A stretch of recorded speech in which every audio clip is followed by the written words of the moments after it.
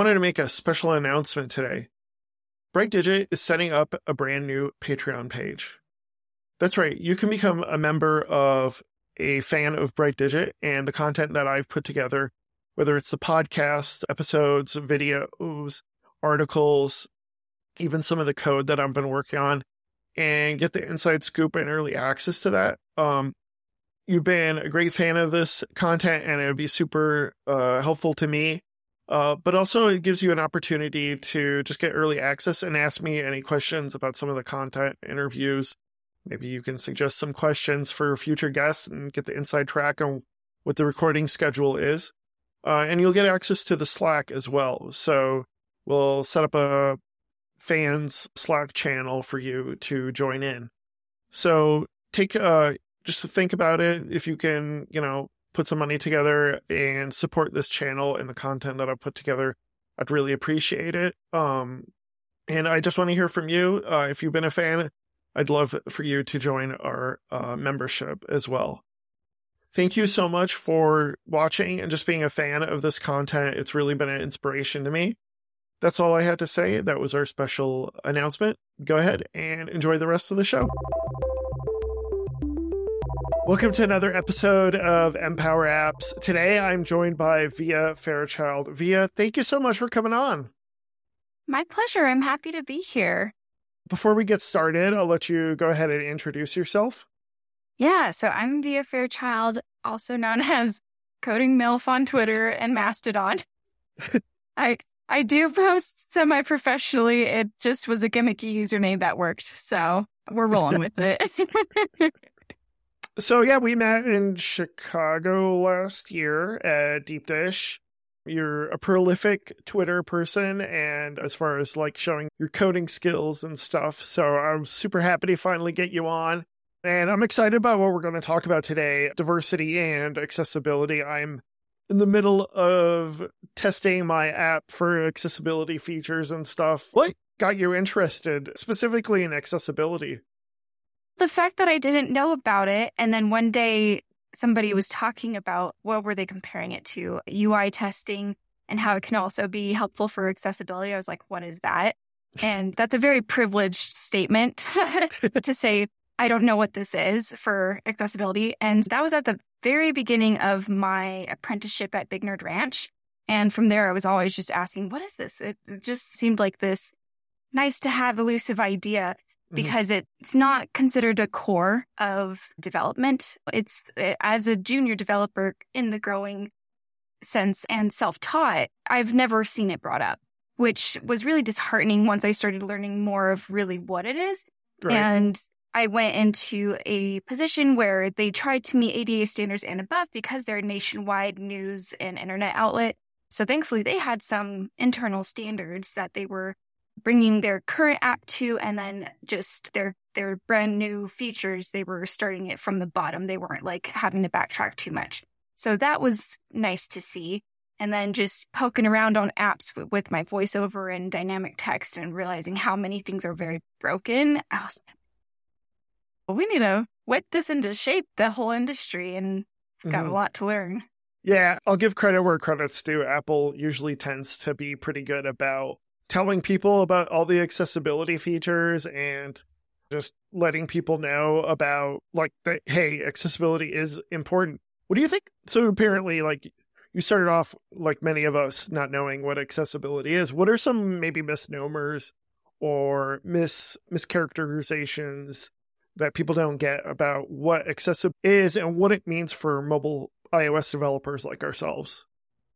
In the sense of, I guess, maybe voiceover, it really is just another line or two of code more often than not. I think sometimes it can be overwhelming with thinking, wow, there's this whole world I'm unfamiliar with that I need to cater to, which we should hopefully be just doing that anyways. But there could maybe be, I had the idea that there's so much that I need to work into the app to make this usable for dynamic text and voiceover. And it sometimes can get a bit complicated with the UI for dynamic text, but that's worth the effort, I think. And it's a lot of good learning. But specifically with VoiceOver, it's usually just adding on some accessibility traits, which is not that hard if you know what to look for. We just maybe need to spend some more time on researching that generally. So is most of your accessibility work in UI kit or Swift UI? UI kit. Okay. My last position was focused UI kit, and it was between Zeb, storyboard, and programmatic. So it was a mix of all of that. Storyboard. We'll allow that on this podcast. What are some 101 or what are some first things people should do when they're adding accessibility to their app? The nice thing is if you're working in storyboard, you can see there's usually accessibility traits predetermined and marked active for you, like for a button. So it'll read such and such button and it'll notify the user that it's an interactive feature. So you can change that, or you can at least make sure it's on. And let's see, what was the original question? I got excited to talk about that. Just what are some first things you should do if you're going to set up accessibility in your app when you're using UI kit? Yes. Yeah, I would say just learn the traits and spend a few days with your phone on VoiceOver, because it took me a good minute to learn the touch gestures, how to understand 3-finger swipe or the rotator selector. I actually don't know what the accessibility traits are. What are they and what should I know about? Man, I'm trying to think of all the ones from what I worked with. The most common ones that I can recall are headers. So you want a header to announce what is on the page, right? So you've got an article. So you've got article title, and maybe there's a button for, I don't know, maybe there's a video feature, right? So you've got article title, video feature, and then a button to view more or something. And so it's key points of what's on your app screen in front of you. So you can just click through really quick or tap through really. Right. And it's just giving you the main highlights of what's on the screen. And then you can go further from there. You can do more detailed descriptions, and you can, you have to be a bit more careful with truncation. If there's an article summary, you have to make sure you're adding the right VoiceOver traits for that to make sure it's not reading the whole thing or giving a glimpse of what you actually want the user to see or hear. That's really interesting, because I've been doing a lot of Swift UI work lately in Mac OS for my app Bushel, and Swift UI actually is really good. They've done a lot with accessibility as far as labels and things like that. And there's the accessibility audit app, which is amazing and super helpful. Is that different than their accessibility inspector? Or sorry, accessibility inspector. That's exactly. Oh, it is that. Yes. Yeah. And then with that app, you can do the audit, and then you could also do the audit now with UI tests as well, which is amazing. But I noticed the accessibility header, and I'm looking at it, and it's got H1, H2, all these HTML based tags, and I'm wondering what the heck it means. And now that makes a lot more sense. It's a way to organize your content in such a way for VoiceOver, right? So, yeah. Yes, the priority for the user. Okay, that makes total sense. What are, we went over VoiceOver. What other accessibility features should people know about besides what people use VoiceOver? One of the things that I thought was very painful, but also very educational, was an onboarding screen. A lot of onboarding series have really beautiful graphics. And once you turn on dynamic text, it breaks them terribly. And a lot of the time, if you don't have a scroll view in it, you can't get down to the continue or the submit button because it's so blown up. And so you're literally stuck in onboarding, and then your app is quite unusable. That was a hard realization. Can you tell me what apps are like that? Oh, the one I was working on, we had Spectrum News, which we fixed it. That was my ticket. We fixed the onboarding. But it's really, you just need to put it in a scroll view, which you wouldn't think of because it's default text. It's just fine, right? And beautifully. But once you tick it all the way to that top font accessibility, and it's just totally blown up because it needs to be. And it's stuck. The constraints are just set to what they are. With that too, you have to make sure, oftentimes, this is more of a design preference, but you want your image to scroll up with the text beneath it. Am I making sense? Yep. Yeah, no, I totally get it. Okay. It's hard to verbally, I'm like, I can see it in my head. You scroll and Welcome to the world of podcasting. Yeah, I keep forgetting about dynamic text. That's a really good one. The other one I think about is like one-handedness, if you only have one hand. I don't know about you. I'm an Apple Watch user, but there's always using the nose to touch your Apple Watch screen because your hands are full. There's always things like that I think accessibility offers that we often don't think about. But yeah, that's a really good point. So we covered traits, covered headers, voiceover, dynamic type. What else when it comes to accessibility? Are there any like steps you would take if you're going to run an app and be like, okay, let's test this out? So you would enable things like voiceover, I guess. You'd play around with dynamic text.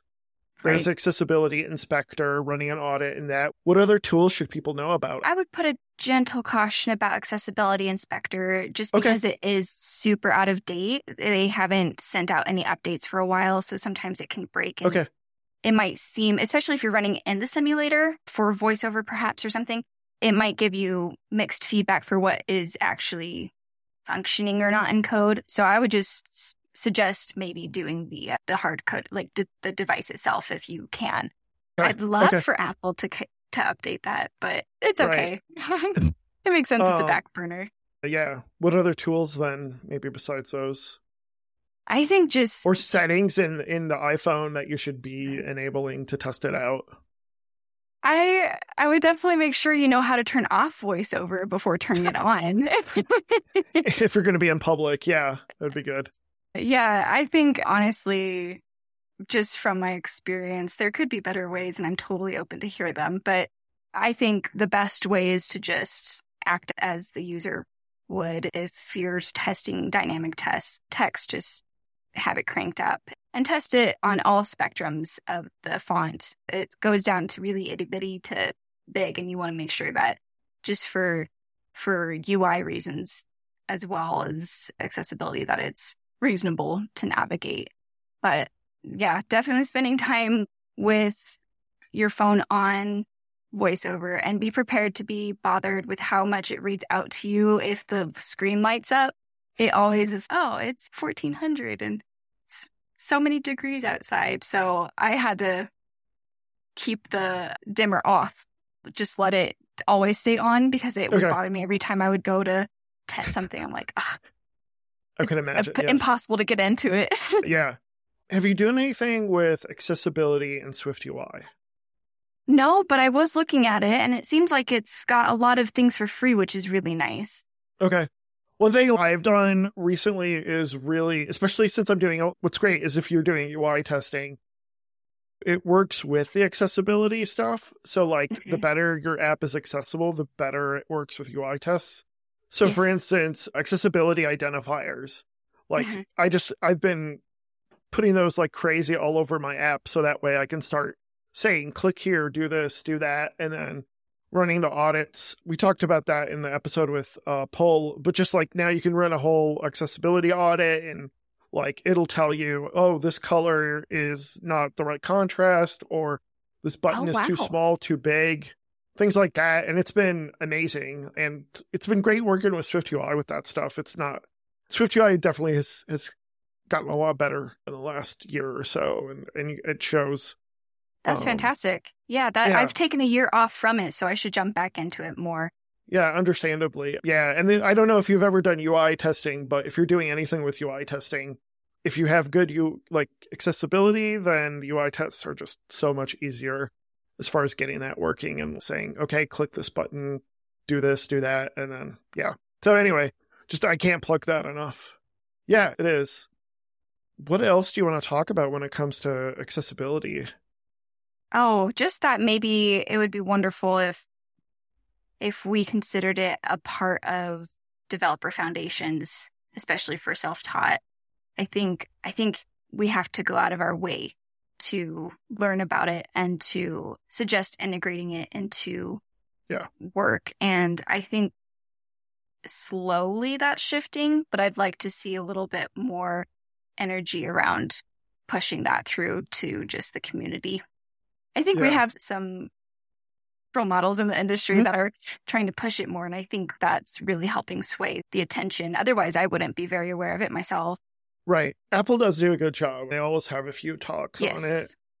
But I I like hearing think your mom talk about it. Yes, Mom, I know I need to clean my room, but I think honestly, what it comes down to with all this stuff is money. Is if a business is willing to pay a developer to do it, Mhm. then yeah, it's going to become more important in the industry. And I do think it's shifting that way. It just it has to, because we have a wider audience than we Mhm. used to when it comes to technology. And I think it's great. Like the ADA stuff that you have to implement with what you were talking about, as long as like the businesses are starting to shift that way, the technology is already there. Like you said, Apple, or even like we can talk about web development, but even in web development, like there is a lot of the right attributes, whatever, or the right JavaScript code that you need to do to make your website accessible. So I think businesses are shifting in that direction.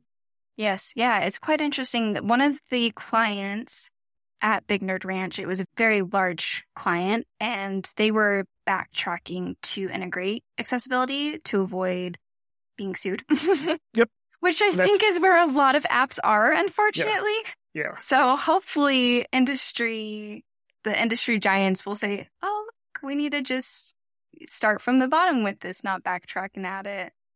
Yeah. And like we've said, is like accessibility isn't just, we always think of the most extreme cases of somebody's blind or somebody doesn't have the ability to use their hands or something like that, or deaf or things like that. But I think there's a fine gradient too. It's like we did that episode with Casey talking about the different kind of permanent, temporary, and situational issues, arm injury or ear infection.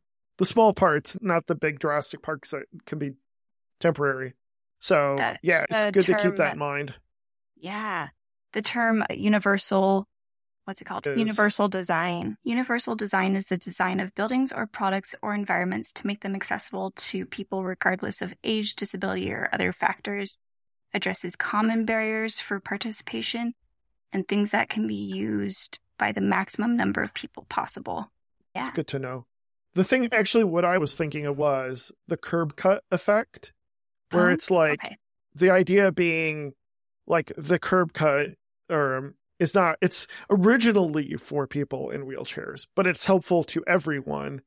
Like we said, like baby strollers, dollies, whatever it is. And I think that's another thing to think about is going back to my whole rant about UI testing is if you start implementing this stuff in accessibility, like there's benefits outside of just making it accessible to everyone. UI tests, or just somebody is temporarily disabled, it becomes valuable to them as well. Absolutely. Yeah. So if you need to, I guess I'll ask you, if you need to sell accessibility to your client or the company you work for, that's one way of doing it, right? Yeah. The universal diversity, the universal accessibility. Yeah, totally. Cool. Anything else, or should we talk about diversity more? I feel like it all goes together. It's all about love and acceptance. Kumbaya. We need it. Yeah. You want to, go ahead and expand upon that, I guess. What do you think? What do you mean it goes together? Okay, so I was just interviewing with a gentleman who, he's blind himself. He's a blind web developer. Okay. And he was talking about making a Greenfield app as an example for just for high quality accessibility. So maybe that'll pan out eventually, but again, funding. So one thing that we were talking about, which I really appreciate, was the idea of having a diverse team to really drive home the accessibility of the app. Because when you have a diverse team, you get so many angles. And he was talking about wanting to get more blind developers on the team and more women, just people of underprivilege. And I think of all of these minorities that are very slowly finding their footing in the tech world. And there's a lot of wonderful organizations out there to support it. But it's really wild to see how much of an uphill battle it is. Like when we were at that conference earlier this year, the Swift 1.0, Josh did a fantastic job with his lineup of speakers and diversity. And I just can't applaud him enough for that. But it was so interesting to be on stage and to see a sea of white gentlemen, which is totally fine and normal and expected. But it's also like there's a group of gals and we all got excited and did a dinner. And it was, I think, a total of maybe 20 women or so. Okay. And about 300 gentlemen that were attending a conference. Yeah. Which was funny because we're celebrating that. We're excited about the growing number, right? Yeah. But yeah. the percentage comparison is just offbeat still. Yeah. What do you think are the barriers to why that is currently as low as it is? I could talk about that for hours alone. I don't know. Like I just went to a career day at my son's elementary school and I think it really starts there. Just what we're teaching our children and conformities for how we think brains work for girls versus boys. And yeah. I think there are some fundamental things like I'm watching my son go through some difficulties in school. And I'm like, okay, I think this might just be because of how he was DNA created, right? But I think at the same time, there was a little girl who came up after one of my sessions and she was like, your job is so cool. I want to be like you. And she's wearing cute pink frilly stuff. And yeah, it was so heartwarming, but it's also, man, I hope that there will be people to support that further. I'm coming from a background of cosmetics, ironically. So very female. Can I ask, career. How did you go from cosmetics to opening up Xcode? I was tired of being poor, to be frank. Okay. That's okay. I'm just going to keep probing it if that's okay. But why mobile development? iOS? Like why specifically iOS development? That's really what fell into my lap. I was very unaware of the world of tech. And when I talked to a friend of mine, he was like, this is what I do. I'll mentor you. Let's do it. And put all my eggs in one basket. Okay. Yeah. And that's interesting. I'm just trying to go backwards to probe the question about why. Were you ever interested in technology or development before? I think in ways that Cosmetics. don't directly compare. Okay. I have a unfinished degree in event planning and small business, and putting the pieces together of a bigger project, that's something that was really satisfying to me. I think in an indirect way, it compares to the joys I find in development because I can find those detailed things that need attention and pull it into the bigger project. So I don't think there's never really been any point in my life where I'm like, computers are so fantastic. I want to spend my life working on them until recently. But yeah, it's been a big adjustment in that sense. Yeah. Sorry. Yeah. It's just interesting to me, people's stories and where they're going. Obviously, there's a lot of money in software development. That makes sense. There's just demand. Regardless of, there's always a demand out there for that stuff. And it's just, I think part of it is, I think it's going to get better. I think the trajectory is going to continue to go up, but it's your social circle, right? If your social circle brings you awareness of it and things like that, I think that's going to be super helpful. Yeah. As a dad, it lights my heart anytime my second grader says she's interested in what I'm working on. I'm just like, yes, yeah, please. Like, I could go on this all day and then they get bored because they're sick of dad talking about it. But still, it does light my heart whenever they're interested in it. But yeah, I totally get it. What do you see as ways of encouraging your kids and maybe your daughter specifically to pursue software development? I think now, generally, the world of tech has clued in to needing to level out a bit. So there's some really great tools for children, like Scratch Playgrounds is growing more and more. I keep hearing about this computer I'm thinking about getting for my son, Kano computer. Okay. It's basically children's version where you build the computer and then you can code on it, from what I've understood. That sounds really cool. Oh, Kano with a K. All right, we'll put that in the notes. Yeah. That's very cool. Yes. Okay. And just the idea that, even down to like gaming is gender equality. I think since the start of the industry, really, early 90s, it's been very boy focused, except for maybe Tamagotchis. So it's good to see that slowly leveling out. And I think that's really where it's going to continue to grow, is ground up. But there's a lot of support for adult women as well. And I think just in hiring process, there's a lot that can be grown to make that available. Yeah, agreed. Yeah, what do you have any links or recommended resources for folks like yourself as far as helping women in the industry? Yeah, there's a couple of them I'll send your way for the show notes. Off the top of my head, Underdog Devs with Rick Wolter, I think is how his last name said. He focuses on underprivileged and formerly incarcerated. Yep. There's a lot of people that can fit into that world, which it can be life-changing if you fit in there. He's got an amazing thing going. I'm in a Slack channel called Women in Tech, or Women Who Code, and there's a lot of resources there that I'll send your way as well. But there, if you look for it, you'll find it. Even in my local iOS developer Slack community, there's a channel for women, and I think I'm about the only one. But every once in a while, I'll see a female, and I almost think I startle them. I'm like, oh my God, a woman. And they're like, oh, what's your name? But I just get so excited. I'm like, female, yay. So I can imagine. Yeah. That's awesome. Via, thank you so much for coming on the show. I really appreciate it. My pleasure. I'm glad to have a chat with you. Thank you. Yeah. Where can people find you online? I spend most of my time on Twitter X still. Yeah. I do have a Mastodon account that I'm still getting used to. Otherwise, you can reach out to me on an email or LinkedIn. Thank you so much. It's been great. People Wonderful. can find me on Twitter or X or whatever we're calling it at Leo G. Dion. Leo G. Dion at c.im on Mastodon. You can also find me on LinkedIn. We also have just set up a Patreon page. So if you love episodes like this, I would love your support. We'll have a link to that in the show notes for Break Digit.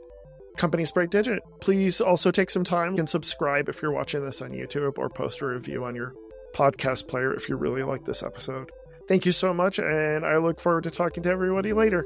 Thank you. Bye.